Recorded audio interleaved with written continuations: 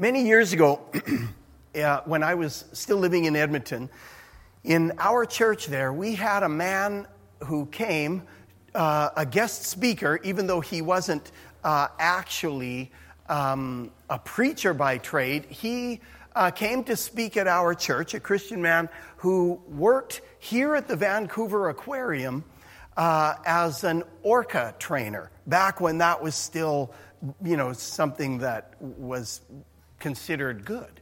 Nowadays, it's, they're banning that everywhere, and I understand there are abuses and whatnot. But this guy came and he spoke to us at our church, and he shared some of his stories of what it was like training those majestic animals. And I only remember two things that he told us. The first one was that he talked about when he was training a new orca, and there was some kind of a platform that he had to go out onto over the water and do something to communicate to this whale. And he said, because he was experienced, he recognized as it was coming out of the water that it meant him no good, and it tried to snap him in half. It came out, and this guy, and because he was experienced, he recognized it early enough that he, fell back on the platform, and that's when he lost the lower half of his body. No, he didn't really. He did then something that is so counterintuitive. For me, that would be like, all right, I'm going to go drive a bus or something. No more of this. But this guy said, after this thing, he said he knew he had to go right back out on the platform because otherwise that orca would think he's the boss. And this guy was establishing that he's the boss, which is kind of funny because even if he was a big guy and he weighed, 220 pounds or something, and I don't know what an orca weighs, but it's got him beat. This monstrous thing. So he says, I had to go back on the platform, stand there and do it again, and the animal caught it. The animal got it. The second thing he taught, which is more to the point of where we're going today, is that this guy, it pertains to the intelligence of the animals. He said that people will often, they get orcas to do all these kinds of incredible things that seem unnatural for a whale to do. When we were in San Diego many years ago, we went to SeaWorld and saw, again, these orcas jumping out of the water, and they're lined up on a deck with people next to them. And again, I know that there's been a lot of, stuff about that, and people don't want these animals in captivity anymore and that kind of thing. But it's incredible that they can get them to do the kinds of things they will do. And he said people will say to them, oh, they must be so intelligent. And he didn't say they're not intelligent, but he said, actually, what we're teaching them, he said, is similar to how all of us learn. He said, by simple repetition and reinforcement. He said, yeah, they're smart, but it wasn't that, they've got, a calculus doing orca that figures, oh, wait, now the angle, and I can do this. No, it just was repetition. They get it to do this, and they reinforce it by what? Probably by food. Here's some salmon, here's whatever, they feed the thing, and so it'll keep doing that. It isn't just intelligence, it's just simple repetition. Which brings me to us. It isn't just about intelligence with following God, but some things we learn and we reinforce and we set a good groove. If in the negative we would call it a rut, so we'll call it a groove. We set something by repetition. We learn, hey, when I do this, there's this result. And I think God put inside of us a certain appreciation for repetition. Amen? Certain things we repeat over and over because something is good about it. There's a good result. So, from ancient times, God has used repetition to establish and reinforce and perpetuate what's true and right among his people. He set the weekly Sabbath in place and told his people, this will be good for you. There's this rhythm in the week that give that day over to worship and to rest, and not just, I'm going to get ahead by doing this and this weekly rhythm. And there was a repetition. He set other Sabbaths in place, and he said, when you think of something like Passover, God told them from this time forward, every year, on this month, on this day, I want you to take this lamb and you do this particular thing. Now, there's also that it was prophetic and looking ahead to when the real Lamb of God would come. But he set this thing in partly so that when the real thing happened, it would be like, hey, wait a minute. This is what we've been practicing all these years. That repetition, that thing has been set in their heads so that when the Lamb of God comes and he dies and sheds his blood, it's like, I recognize this. And how many here have ever been part of a Passover dinner? A Seder? Yeah. There's symbolism in it that is incredible and hard to imagine that everybody doesn't look at it and say, whoa, this is exactly what happened to Jesus.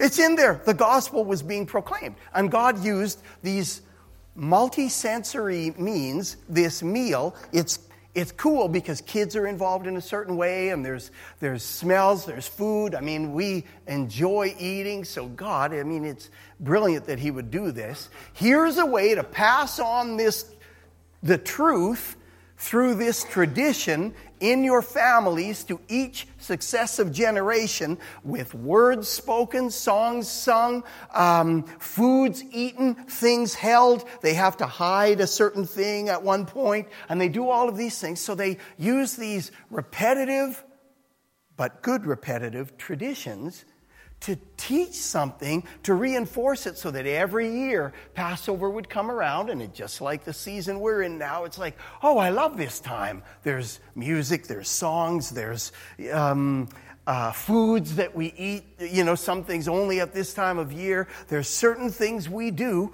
and it reinforces, it causes us to remember, and it reinforces the truth. It renews us in the truth and revives us with life, because that's the point, amen?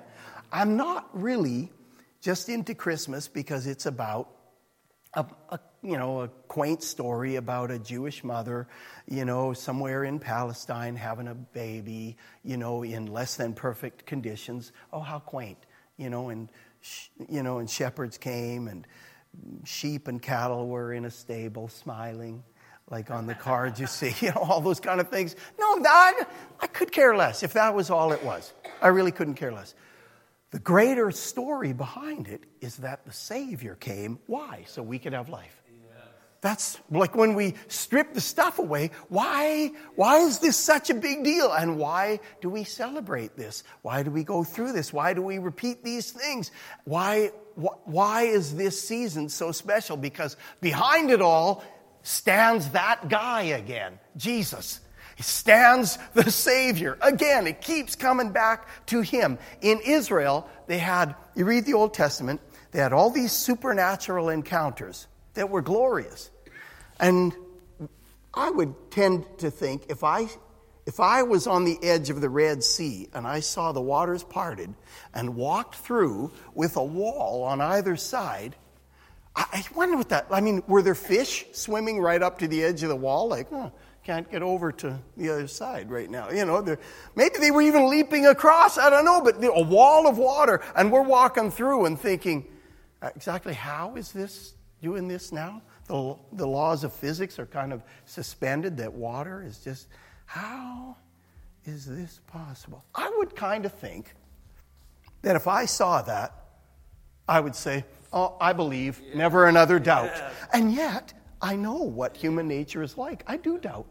I've seen some great things, not quite like that, not a physical thing like that, but this kind of stuff They have these supernatural encounters, but over time, what happened? They became just legends and myths and fanciful tales. At best, they became historical things that were like, man, did God move in our past? Boy, these days just kind of stink by comparison, but boy, God was with us in those days. Sorry, that is not good enough. He's the living God, and I believe that God put those things there to keep fresh and relevant the reality of the living God. He didn't just put some of these things in so that they would just remember and say we had a glorious history. No, he did it so that they would continue to turn to the God who can reconcile us to himself, to the God of life, to the God of power, to the God of love. This Advent season, Advent Christmas season, is full of sensory stimulation. Of course, not all of it is pointing to Christ, but that's why it's essential for us as believers to remember what's true about Christmas, and Christ's arrival, to reinforce the truth by understanding what was written about it, truly what is written about it, and to be renewed in our faith and revived in the life we have from God. It's essential that we do that, and we don't get caught up just with all of the trappings of Christmas. Now, I really am not trying to just, be down on the world and say, oh, it's so materialistic and all those kinds of things. Not all that kind of stuff. But the reality behind it, it isn't just a family time. Or, as with Hallmark movies, it isn't just about romance. What? Yeah, it's about deeper things. Now, I know that's close to heresy, because I know that those things are really popular. But there are bigger fish to fry, so to speak. There's a Savior that came at this time. Every year at this time, the traditions we have as believers should be keeping relevant who Jesus is and why he came. And the real joy of this season is that God took care of our big problem. Amen. The big problem that we're all sifting through, and people are, groping in the darkness, lost, and we don't quite know, how do I find fulfillment? How do I get satisfied? What's wrong? Something's not quite right. Well, that's why Jesus came. And this season keeps pointing to that, disclosing him. So it's important for us, and not just on an intellectual level, to understand the realities of Jesus' birth. But there's an emotional connection to them as well. Something that this is real. We feel what Jesus did. An emotional connection to the reality that Christmas points to. Even with each other, even together. Maybe more than any other season, there's something about the emotional reality of us together saying we're part of the collective human race that was lost. That God sent his son, as Mateo just read. God so loved the what? The world, that he gave his only son. He loved it. He looked at it, and it seems like, well, gosh, if he loved it, why doesn't he take care of some things? That's what he was doing. Exactly what he was doing by sending his son to take care of it. Now, I want to just say a word. As I was preparing this, I felt necessary to say this. More than any other season, there's something about this season bringing people together. Most of us make an attempt to be with family or friends, that kind of thing, at Christmas. I know for some, many in fact, that's exactly why this season is maybe painful and maybe challenging and hard in a lot of ways. Loved ones that are gone, estrangement from loved ones. I heard on the radio a couple of years ago about a consulting business. The business is specifically exists to talk to people about how to navigate Christmas holidays with broken families, where somebody might say, oh, well, my mom's going to be upset because I'm going to be with my dad. And, things like this where I wouldn't think of that. But, somebody can say, well, here's some ways that you might do that. So this season, I recognize, is challenging for a lot of people. Disappointment and pain and those kinds of things. So in this time, let's even be alerted. Let's be attentive to that there might be some people around us for whom the very things that are culturally delightful about this time might be a real challenge. So I just say that, Father, we pray even now that you'd give us eyes to see and ears to hear, that we might be sensitive to some of those kinds of needs, and we might help to bring comfort and bring life and bring you into circumstances that are less than ideal. Amen? Amen. Okay, that might be for somebody. Okay, Luke chapter 1. Luke chapter 1, verses 26 to 38. Now in the 6th month, the angel Gabriel was sent from God to a city in Galilee called Nazareth, to a virgin engaged to a man whose name was Joseph, of the descendants of David, and the virgin's name was Mary. And coming in, he said to her, "Greetings, favored one, the Lord is with you." But she was very perplexed at this statement and kept pondering what kind of salutation this was. The angel said to her, "Do not be afraid, Mary, for you have found favor with God. And behold, you will conceive in your womb and bear a son, and you shall name him Jesus. He will be great and will be called the Son of the Most High. And the Lord God will give him the throne of his father David, and he will reign over the house of Jacob forever, and his kingdom will have no end."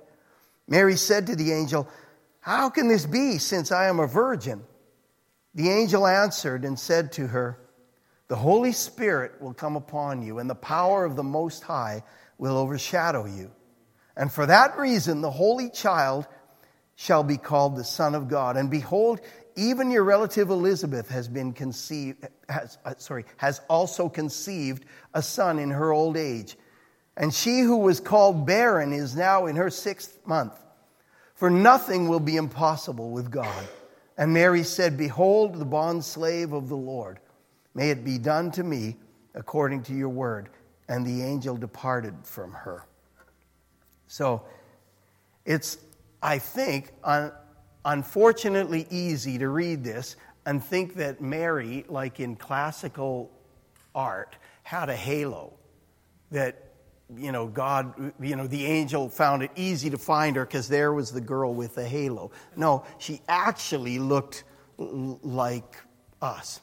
She didn't have a ring above her head that everywhere she went, that thing followed her. Now, I don't doubt that she was, by the favor of God, a young woman of character. And she was young, I would say kind of a blank slate, because she was pretty young, probably didn't have a lot of experience in a lot of things yet, because she was possibly what we would consider quite young for our cultural norms today. So here's Mary. She's normal. She's ordinary. She might be a young woman of character, but don't think of her as something way different than the young women you know. She's highly favored by God, though, just as Gabriel announces.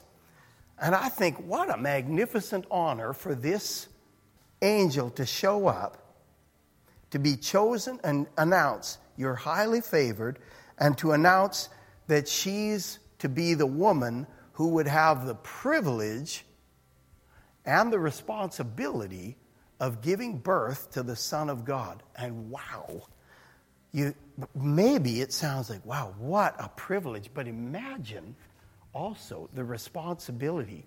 You're going to care for this child who's God in the flesh. Wow. I sort of think, you read later in Luke, they went to, it says when Jesus was about 12 years old, and they went to Jerusalem to offer the sacrifice, and then they're there, kind of a caravan. I guess families would go together, and they leave, and Jesus isn't with his parents directly. But it sounds like that must be sort of a normal thing. They assumed that he was with some of the other relatives, and they went about a day's journey before they realized he's not there. I think what a responsibility. It's like, oh my goodness, we lost God. We lost him. We were given one responsibility, your kid, and we lost God. Now what? We lost the hope of the world. Imagine, Mary's a young girl betrothed to a man. That was customary for about a year, typically, or until he had a home. Quite ordinary. Perhaps just sort of reaching the age of accountability. The age where she's, accountable for some things. Nazareth was quite ordinary as well. It's a typical place, except it also was near a highway that the Romans used, and apparently it was kind of a morally bankrupt place. So contextually, the town that she lived in, reasonably small, but morally corrupt.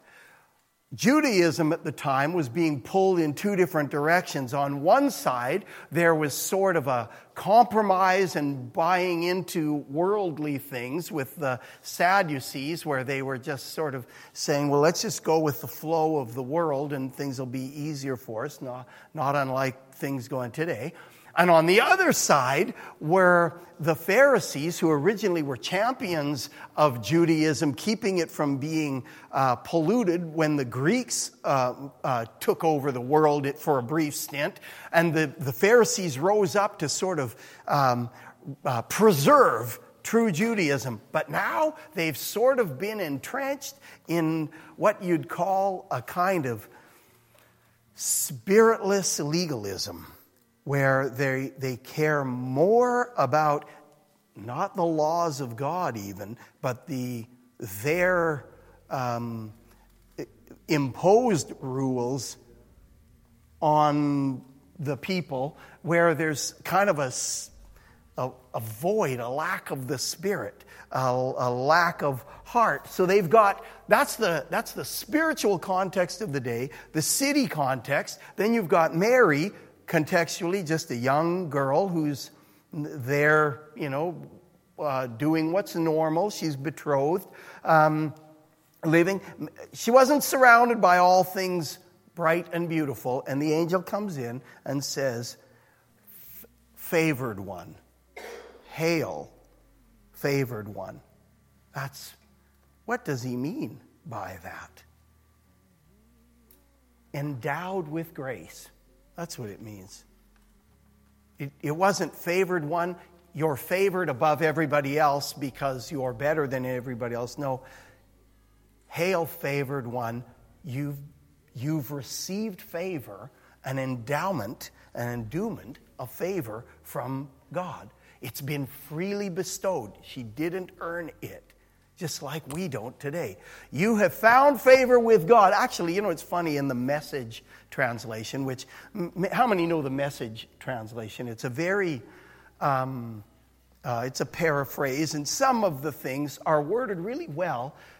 Eugene Peterson, who just passed away in the last year, I think, he wrote the Message translation, and some things are really kind of casual. There's a line in here, actually, where the angel says, don't be afraid, Mary, for you have found favor with God. In the Message, it says, don't be afraid, Mary, God has a surprise for you. I think that's hilarious. A young girl. It's like, I'm pregnant, surprise. Really? He has a surprise for you? It's just a funny way of putting that. But here he says, favor has been freely bestowed on you. What about you? You're not here by accident. You're not listening ever to what God says about anything by accident. God knows you. God is favorably disposed to you. In the same way, the word can mean received. The word grace or favor. It can mean received, like when somebody would say in certain circles, like in the Old South, they would say, oh, well, that person isn't received, or they are received into somebody's home. Oh, it means they've been welcomed. They've got favor. So here the angel says to Mary, you've been welcomed. You have been received by God. Grace has been freely bestowed on you. The door is open. He's not forcing you through, just like he didn't force Mary through, but he opened it wide and welcomed her to trust him, to walk with him, to know him for a life of purpose and trust. And the door is open to you. We actually now are favored ones as well. In fact, maybe I'm making too much of this, but in Jesus, I'm going to turn there for just a second. In Luke chapter 4, Jesus' first sermon in this book, after he's been baptized, the Holy Spirit comes upon him. The Holy Spirit takes him out into the wilderness to be tempted. He comes back in the power of the Holy Spirit. And then his first sermon is this: the Spirit of the Lord is upon me because he anointed me. He's quoting Isaiah 61. The Spirit of the Lord is upon me because he anointed me to preach the gospel to the poor. He has sent me to proclaim release to the captives and recovery of sight to the blind, to set free those who are oppressed. Here it is, to proclaim the favorable year of the Lord. The point was Jesus saying, this is why I've come to proclaim this is the time of God's favor. And who's he talking to? Anybody who'll listen.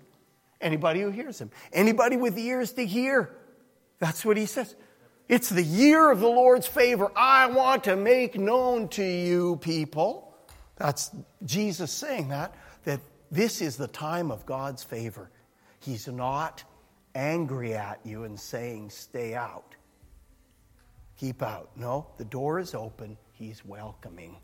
It's the time of his favor. And he says to Mary, you've been received. You've been welcomed. You've got favor on you, and I'm calling you in. Then, through her, the Savior is born to go out and invite everybody and say that favor extends now not even just to this one young Jewish girl, not even just to the Jewish people, but now beyond Judea and Samaria and to the ends of the earth. Thank God. Somebody say, thank God. That's what God's favor is for us. His favor is for us. So she's visited by this angel. In fact, there's not another story in the Bible, except perhaps the book of Revelation, where there is as much angelic activity. Joseph is approached by angels. You back up in chapter 1 of Luke, and Elizabeth's husband that it mentions to Mary, he was visited by an angel. The Magi get a word from there. Joseph had probably 3 or 4 different times that an angel spoke to him. Mary has this whole thing. The shepherds, they see the angels in heaven. So there was something going on. God sending these angelic visitors to proclaim the truth to his people. So all of this is happening. And the angel says, Mary, don't be afraid. You've found favor with God. You're viewed favorably. And then no more beating around the bush. Then he starts to say, you're going to conceive a son in your womb. Which I sort of think is funny, in your womb, like where else? It's just when I read, I think that's sort of a funny thing. Like, thanks for clarifying. You're going to name him Jesus.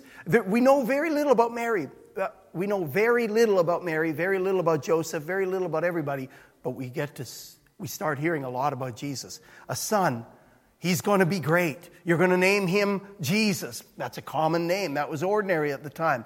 But now Gabriel starts raising the stakes here. He will be great. He'll be called the Son of the Most High God. And now I'm wondering, Mary's like, okay, what? Because she was perplexed, remember, at first. She didn't know where this was going. It says she was perplexed by his greeting, not terrified.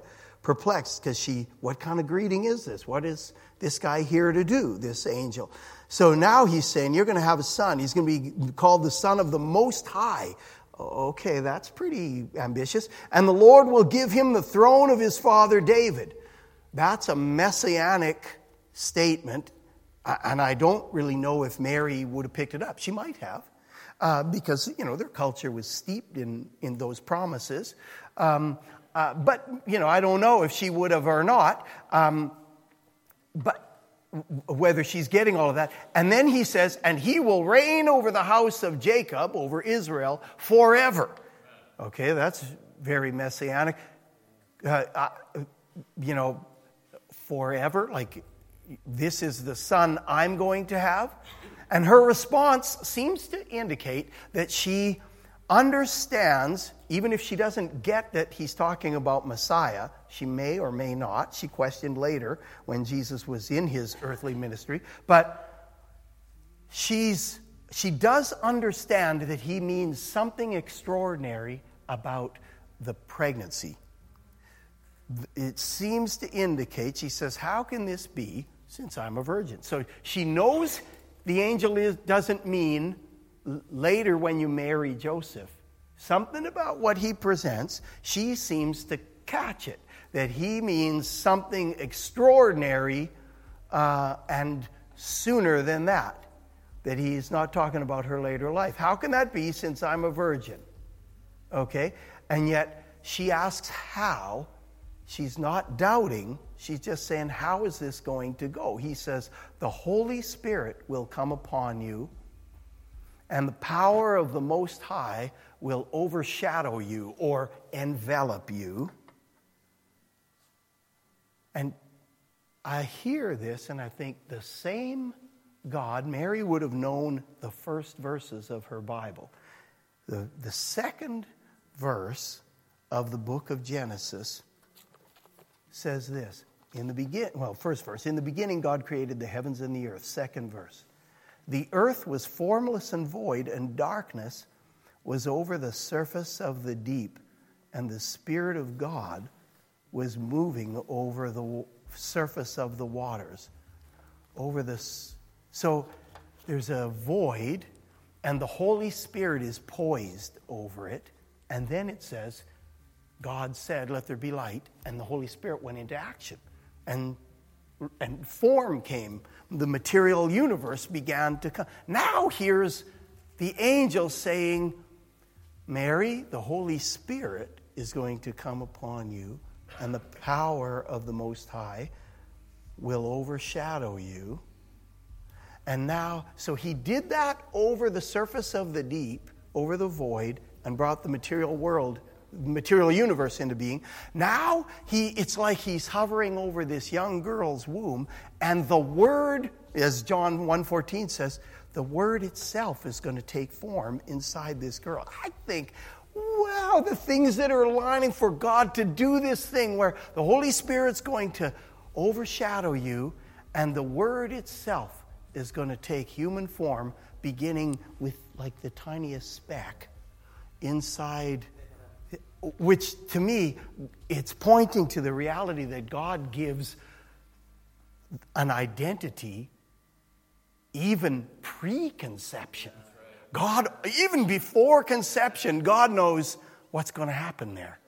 And now, that's maybe just Jesus. No, he did the same thing earlier in the chapter when he spoke to Zechariah. Your wife's going to give birth and your son's going to be this. And he already knew the identity and he spoke to this reality. So here's the Holy Spirit overshadowing this girl to bring about the word of life in human form inside of her. God's Spirit and power will do what is otherwise naturally impossible. God's a God of order. We have natural laws that we count on for all kinds of things. We know, and Mary knew, the natural order. That's why she said, how can this be? I'm a virgin. She knows the natural order. But by God's Spirit and His power, He was about to do something extraordinary. In terms of the natural order, He's going to change things to do to welcome and win humanity back to true life and relationship with himself. He's going to go sort of beyond what we see as the natural order. The point of doing what seems impossible, and he says that in verse 37, with God, nothing will be impossible. And it seems after Mary said, how can this be? The angel even said, your relative Elizabeth has conceived in her old age. She conceived in her old age. You're going to conceive as a virgin. I mean, what he did with Elizabeth was done a couple of times in the Bible. What he did with Mary was never done any other time. But he seems to be stirring her faith, saying, listen, with God, nothing's impossible. He did this with your relative. He's going to do it in you. He's going to do something extraordinary. And the point of doing what seems impossible is in regard to the coming of the Savior. The point of which is humanity reconciled to God. This favored girl, supernaturally moved upon by the Holy Spirit, will be the human source through which the saving one, the favorable one, will come and announce God's favor.